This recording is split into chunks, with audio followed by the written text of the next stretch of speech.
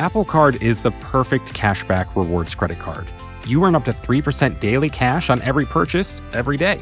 That's 3% on your favorite products at Apple, 2% on all other Apple Card with Apple Pay purchases, and 1% on anything you buy with your titanium Apple Card or virtual card number. Visit apple.co/card calculator to see how much you can earn. Apple Card issued by Goldman Sachs Bank USA, Salt Lake City branch, subject to credit approval, terms apply.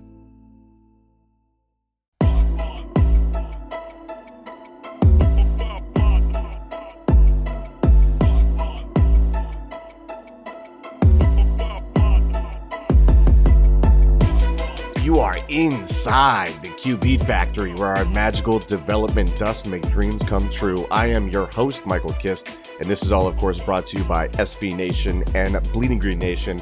This is episode 13 of the QB factory, and as always, I am joined by QB1 in our hearts, in our minds, Mark Schofield. Mark, how you doing, brother? I'm doing well, buddy. It's nice to be here for lucky number 13. Always a pleasure to see your shiny and happy face on a Friday morning. I thought you were going to say shiny head. I wasn't going to say shiny head, but since you opened that door, I mean. Yeah.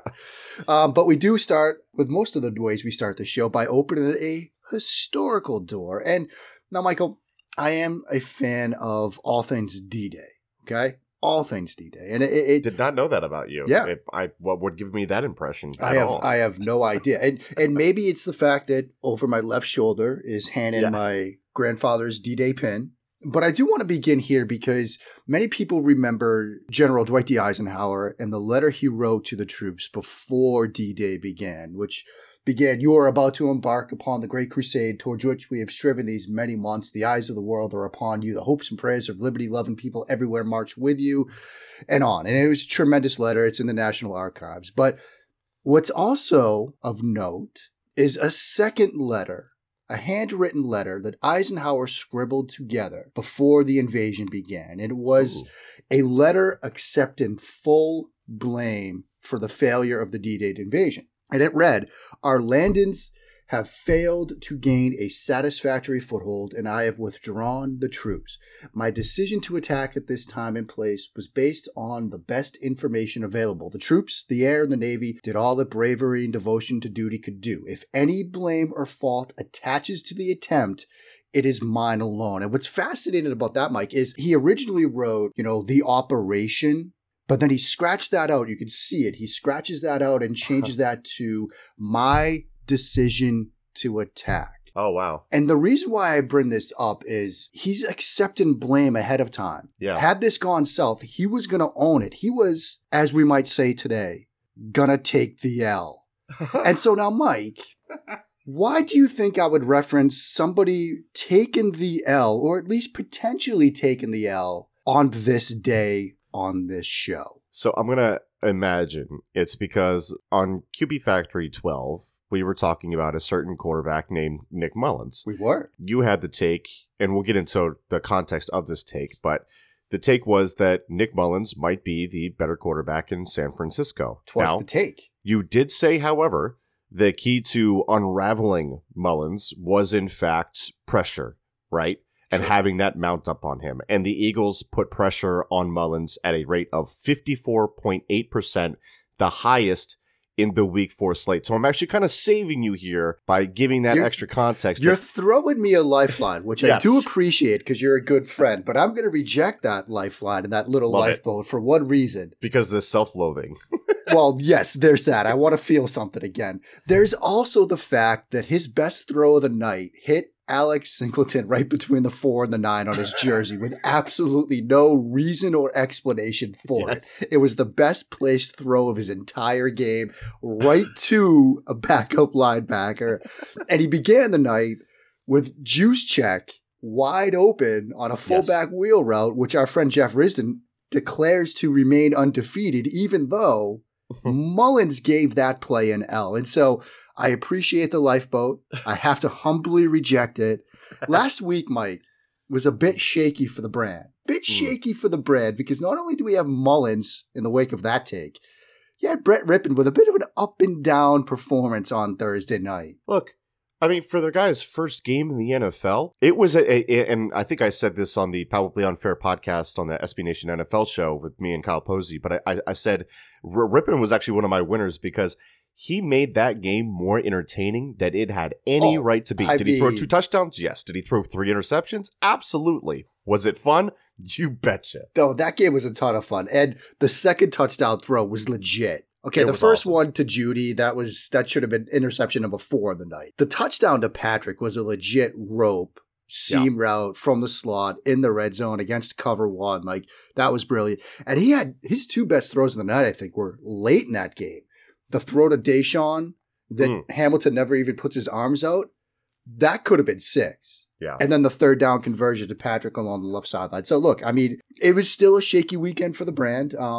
But it wasn't a complete loss. What we were talking about with Brett Rippon at the time, with me anyway, I wanted him at the Senior Bowl instead of guys like Clayton Thorson. Am I wrong on that? I don't think so. No, absolutely not.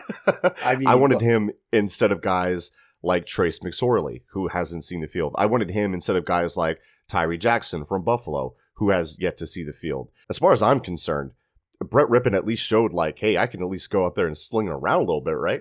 Yeah, I mean, look, he showed that he's at least got that like lifetime backup spot starter ability where like you can short week, barely any practice time, and he gets you a win on the road against a team that was basically fighting for its life, or at least fighting for its coach, who decided to like play Sam Darnold on a broken chicken wing, and Mekhi Becton wasn't supposed to play. And you're going to go out there anyway. And then he throws him under the bus after the game, which caused Duke to pull the SUV over and lose his mind on Twitter. So, I mean, I give Rippon some credit for that game. He made some mistakes, but I mean, you're going to do that as a young quarterback. So, I mean, like I said, I had to pen a couple of letters myself, scratch together some letters this weekend, but we forge on because that's what we do.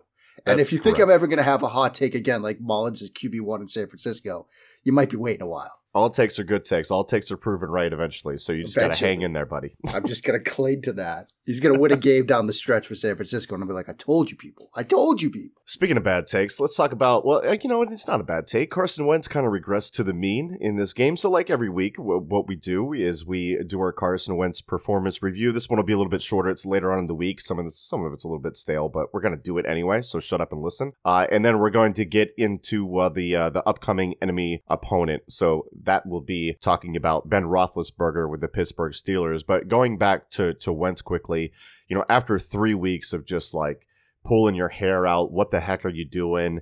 You know, talks in sports radio, the question being asked, if he's this bad at half, do you pull him? We didn't have to answer that question, thankfully, because Carson Wentz had a bit of a bounce back game. And look, it was an average game for Wentz. It was a fine game for Wentz. Nothing was crazy good. Nothing was crazy bad, right? You know, the throw to Travis Fulgham was nice, but like a lot of NFL quarterbacks make that throw. But overall on the day, 18 of 28, completed 64% of his passes, 193 yards, 1 touchdown, 1 interception with a passer rating of 81.4. This was done with literally like nobody around him. Zach Ertz, like the only ingrained starter there. The offensive line was torn to shreds and continues to be throughout the season for them. But actually got some decent performances from those guys, so I don't want to complain about him too much. But for Wentz, this was an encouraging sign. He gets the W. I don't know how much that means. It depends how much you value quarterback wins. I don't value them a whole lot, but I think overall, I was encouraged by Wentz, and I want to see it continue going into the next couple of weeks.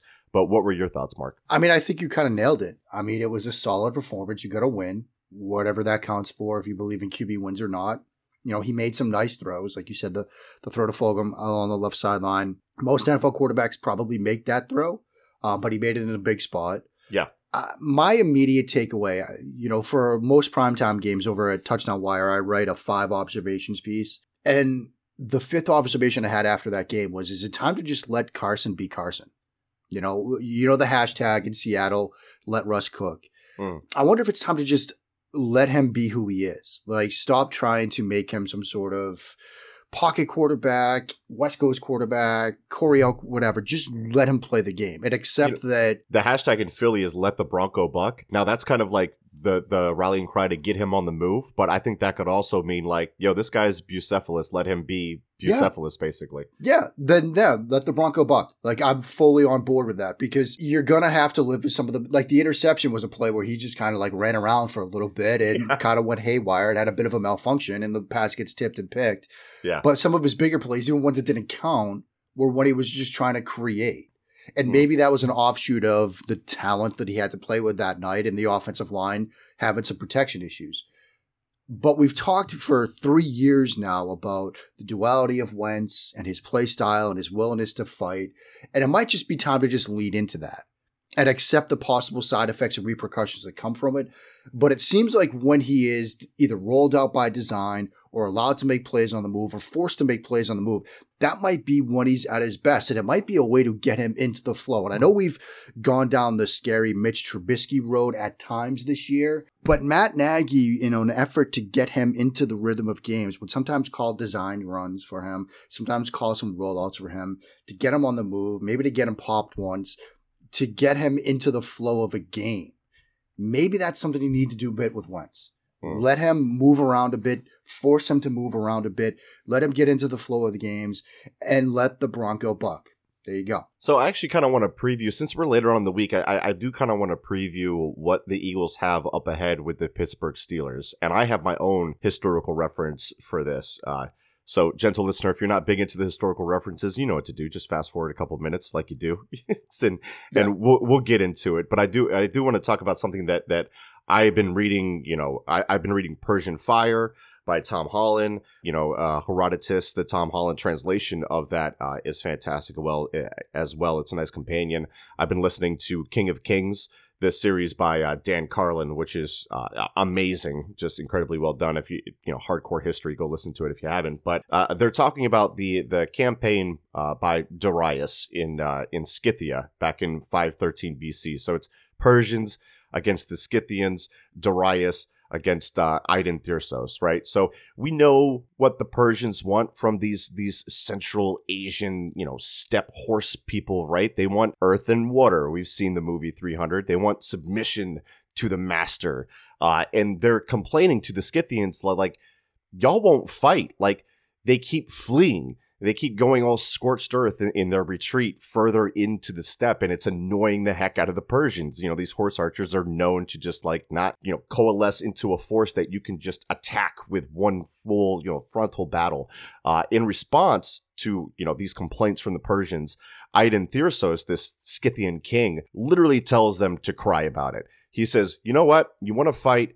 Go find our ancestral graves, dig them up, and we'll fight then. Until then, cry about it, because we're going to continue to do this. And this game goes on for a bit, right? Until a fun little story happens. So Aiden Thyrsos sends a messenger to Darius, and it sends him a gift with him. He sends him a bird, a mouse, a frog, and 5 arrows. And Darius is like, oh, hey, thanks, bud. I think this means they're ready to submit. And his buddy Gabrias tells him, oh, hold on, buddy. This is what they're saying. Quote, if the Persians could not fly in the sky like birds, could not burrow in the ground like mice, or jump in the lake like frogs, then they should expect to die by arrows, end quote. Now, the Persians do some real damage to the Scythians where they can, but they need to get the heck out of there because they can't force a meaningful confrontation, right? It's getting a little hairy for them. And the Scythians know this, and they're actually providing the Persians, who are running low on supplies, the occasional lifeline, like I did with Mark earlier in this show. They're leaving behind livestock occasionally, just enough to entice the Persians to keep going until the Persians are just done with it, right? So Darius says, let's get the hell out of here. Now, how do you do that? Well, at their camp, they've got a bunch of donkeys, and they've got a bunch of men that are of lesser fighting quality, might be a little bit worn down from running all over the Central Asian steppe, right? So they tie up all the donkeys, and they tell the men, hey, we're going to go attack the Persians. You stay right here. So the noise of the donkeys makes the Scythians think that the Persians are still there, and there are still also some visible men there, and the Persians slip out, and they just get the heck out of there. Now, the reason I bring this up is for a couple of reasons, because the whole bit about, you're going to die to arrows if you can't do, X, Y, Z, reminds me of Carson Wentz dying to the arrows of the Pittsburgh Steelers or Blitzburgh, because their defensive line is absolutely going to chew them up. The part about the Persians being able to slip out with some deception is how the Eagles are going to have to treat this defensive line. They cannot just drop back, 5-step drops, let the rush come directly at them. They're going to have to make them chase some different things, right? Give them some eye candy to protect Wentz. So when you look at this upcoming game for Wentz and the Steelers, like, what can you do to help your quarterback survive this? Because I think it's just going to be a mauling in the trenches. I think if you are Doug Peterson and Press Taylor, if you haven't just totally seared and memorized what Eric Bieniemy and Andy Reid did to Baltimore at the start of that game Monday night, then you've failed. Because think about how they started that game. Baltimore is going into that night having seen what the Chargers did against the Kansas City Chiefs the week prior, right? They're getting pressure on Mahomes. They're slowing that offense down. Now, part of it is when you have a Bosa brother, you can get pressure with 4. We saw that from the Chargers. We saw it from the 49ers. But you see what pressure can do to Mahomes. And so they go into that game plan, Baltimore does, with we're going to blitz him, we're going to get after him. Yep. So what does Reed do? What does Bieniemy do? You're seeing dual read screens. You're seeing dual read screens with a tight end, hot route in the middle of the field. Yep. You're showing them all these different things to get them to worry about getting to the flanks because they were worried about being outflanked. And I literally wrote after that game, I used the whole military thing. You actually called me out on it because I talked about how Andy Reid and Bieniemy were like outflanking the Ravens defense. That's what you have to do at the start of this game.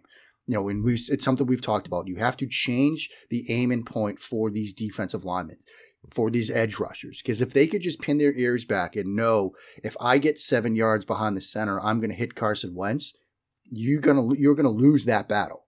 But if they have to think, where's he gonna be, or do I have to worry about getting to the flat against a screen, or if I do that, are they gonna throw Ertz on a little like Y pop pass behind me? Like, you have to get them thinking.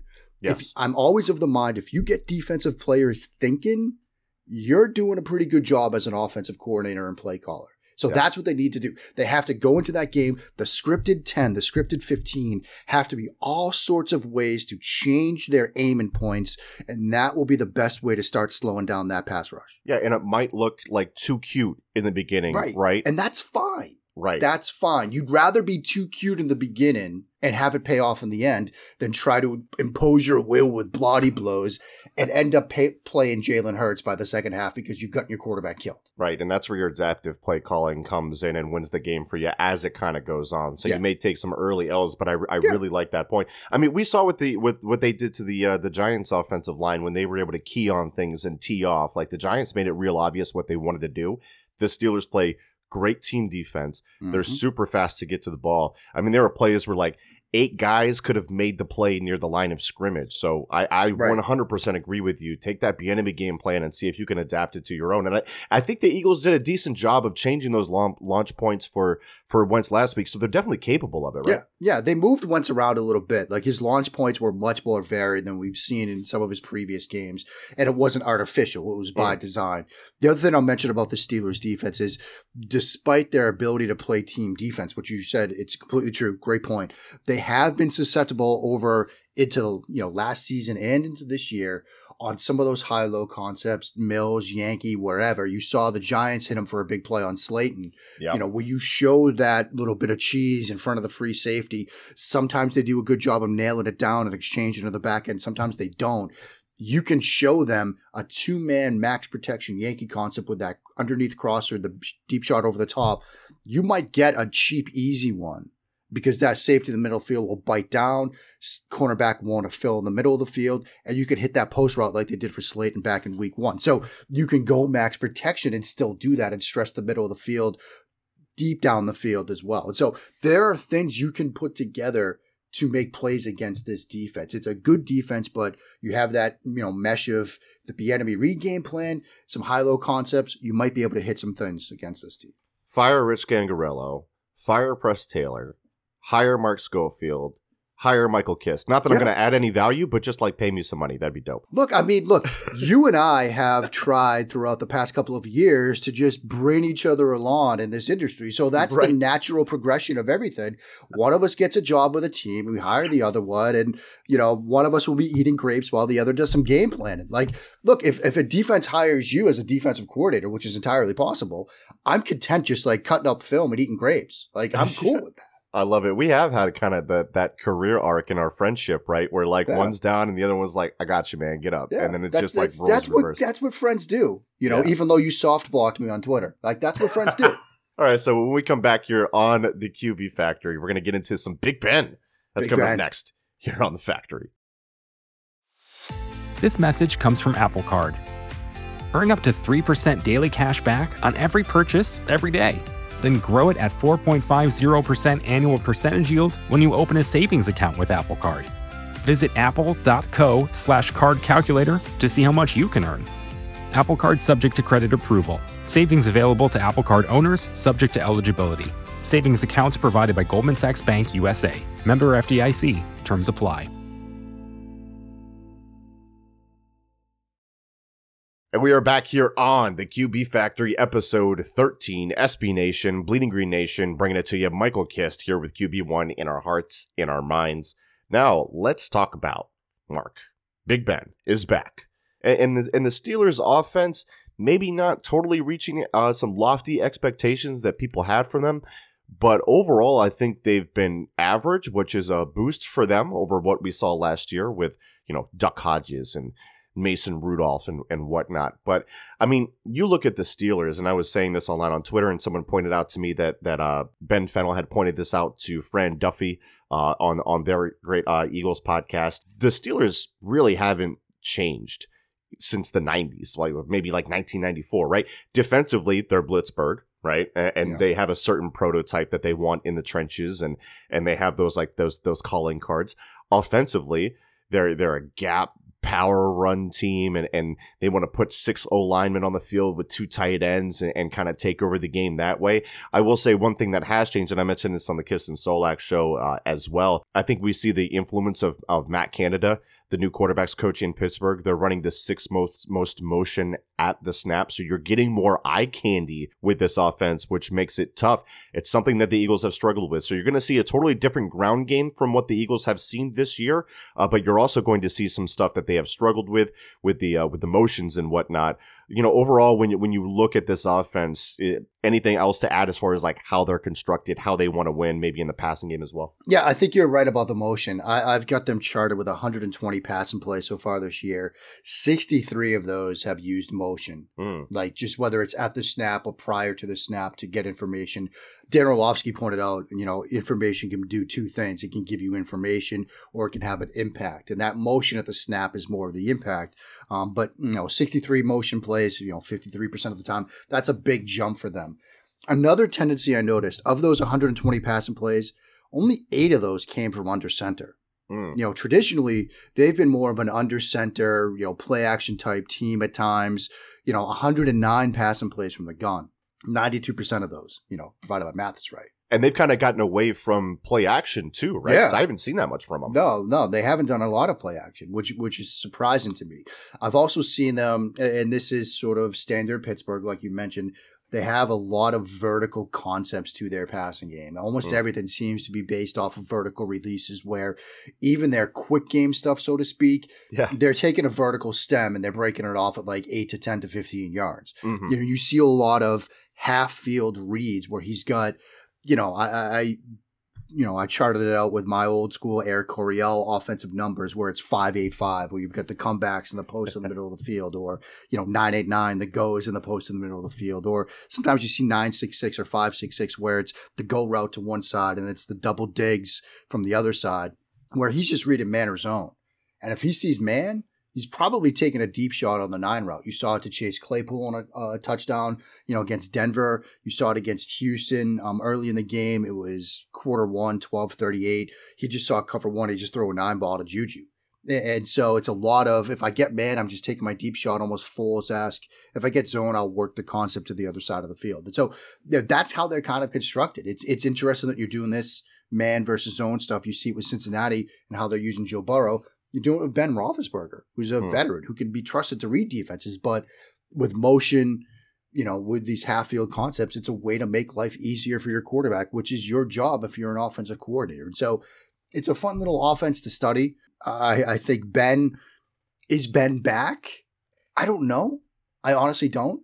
I think some of the throws I've seen from him, particularly when he's on the move, seem like he's back. The touchdown to Deontay Johnson in the Denver game where he was on the move, flushed to his right. That was a Roethlisberger-esque throw.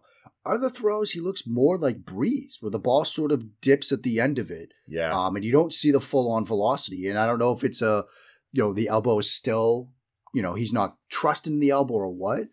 So in terms of is he back, I don't know. In terms of what that means, do you maybe drop more into coverage and try to force him to make some tight window throws? That's a chance. I mean, that's a thought. So interesting to see what they do against him this week, but it is an interesting offense to study. Yeah, you look at his stats, and you could say that he's back, but you dig into it a little bit more, and you notice some red flags. So, for instance, right now he's completing 67% of his passes. He hasn't done that since 2014, right? He's got a quarterback rating of 105. He hasn't been over 100 since, I want to say, 2014. But then his yards per attempt, you look at his yards per attempt, throughout the years, this is one of his lowest totals going back to like 2008. The reason I believe that is you kind of mentioned it, the ball kind of dying on him a little bit. I think their deep passing game has really struggled, and he has not been good on the deep ball this year, and there's the connection isn't happening there. I kind of put it to Ben this way. I said they might be a sleeping giant as far as that goes, because if that start hitting, and then those stats are bolstered by that, right? Like 7 touchdowns, only 1 interception, right? He's a touchdown rate of 6.4%, which is pretty doggone good. Then you have a serious contender there. So do you think he's a bit of a sleeping giant, or do you want to see more? Like overall, how damaging can this Steelers pass game be? Because I kind of feel like this might be a little bit of a slog it out game unless we see that uptick from the Steelers offense. Yeah, I mean, I think this could be a sleeping giant situation in the sense that as the season goes along and as he sort of gets back up to speed, remember, he basically missed all of last year and had no training camp preseason games, right, really, given COVID-19. And so this could be part of a getting up to speed, feeling out process with new receivers like Chase Claypool, and, Deontay Johnson hasn't had a ton of time with Roethlisberger. And so I think that's part of it. And I think, look, they're in that offensive mode right now where, they can still hit shot plays even if he's not fully back. Mm-hmm. And so they have the ability to hit on some of those plays. What's interesting is you look at him in sort of tough contested catch situations, not a ton of success.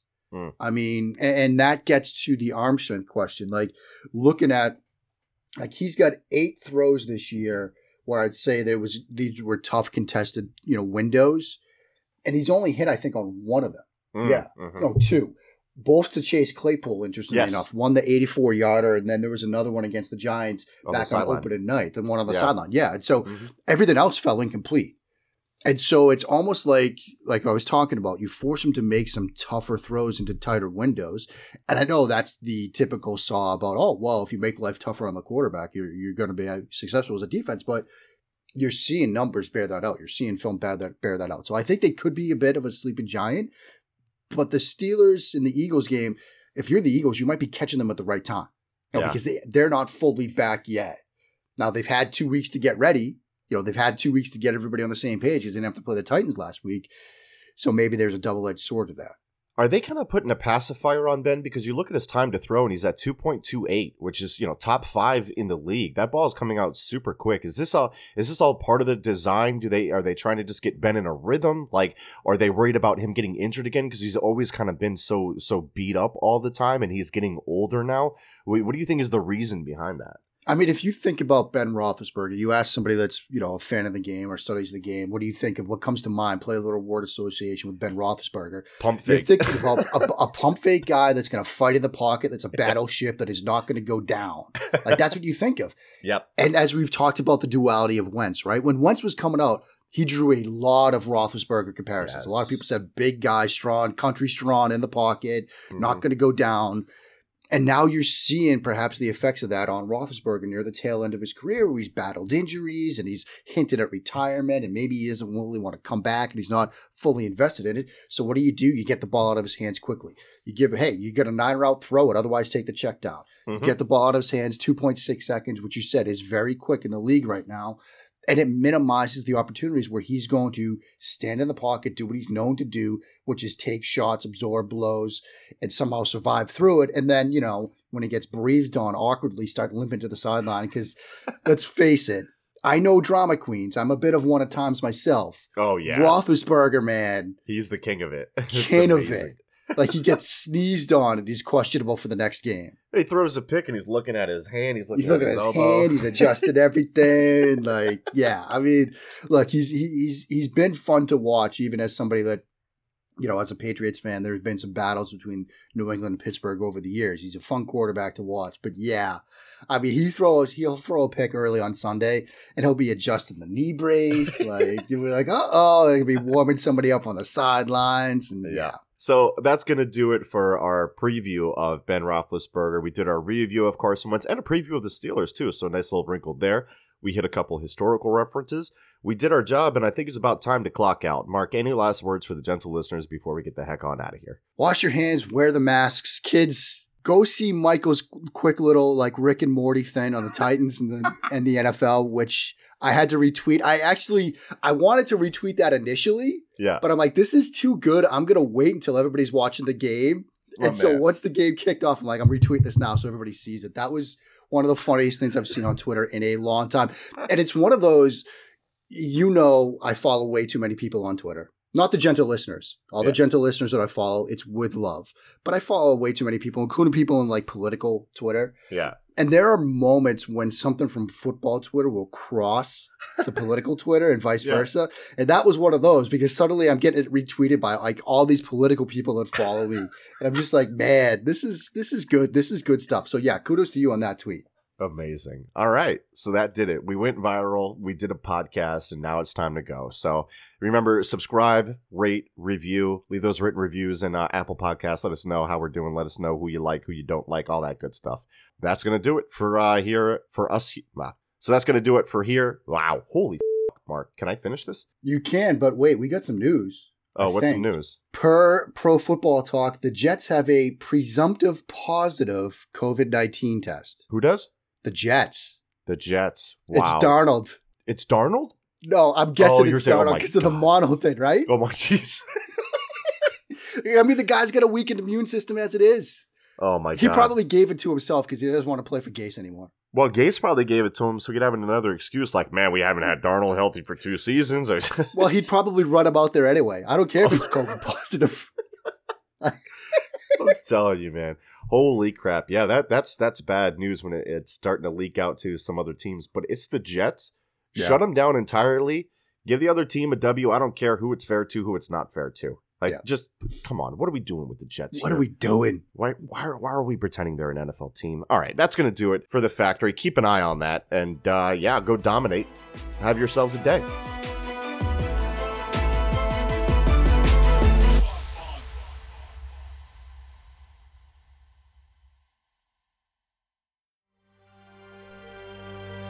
BGN.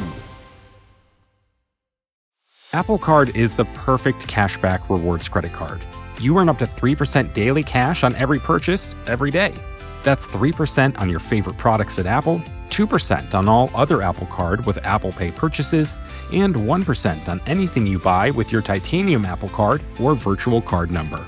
Visit apple.co/card calculator to see how much you can earn. Apple Card issued by Goldman Sachs Bank USA, Salt Lake City branch, subject to credit approval, terms apply.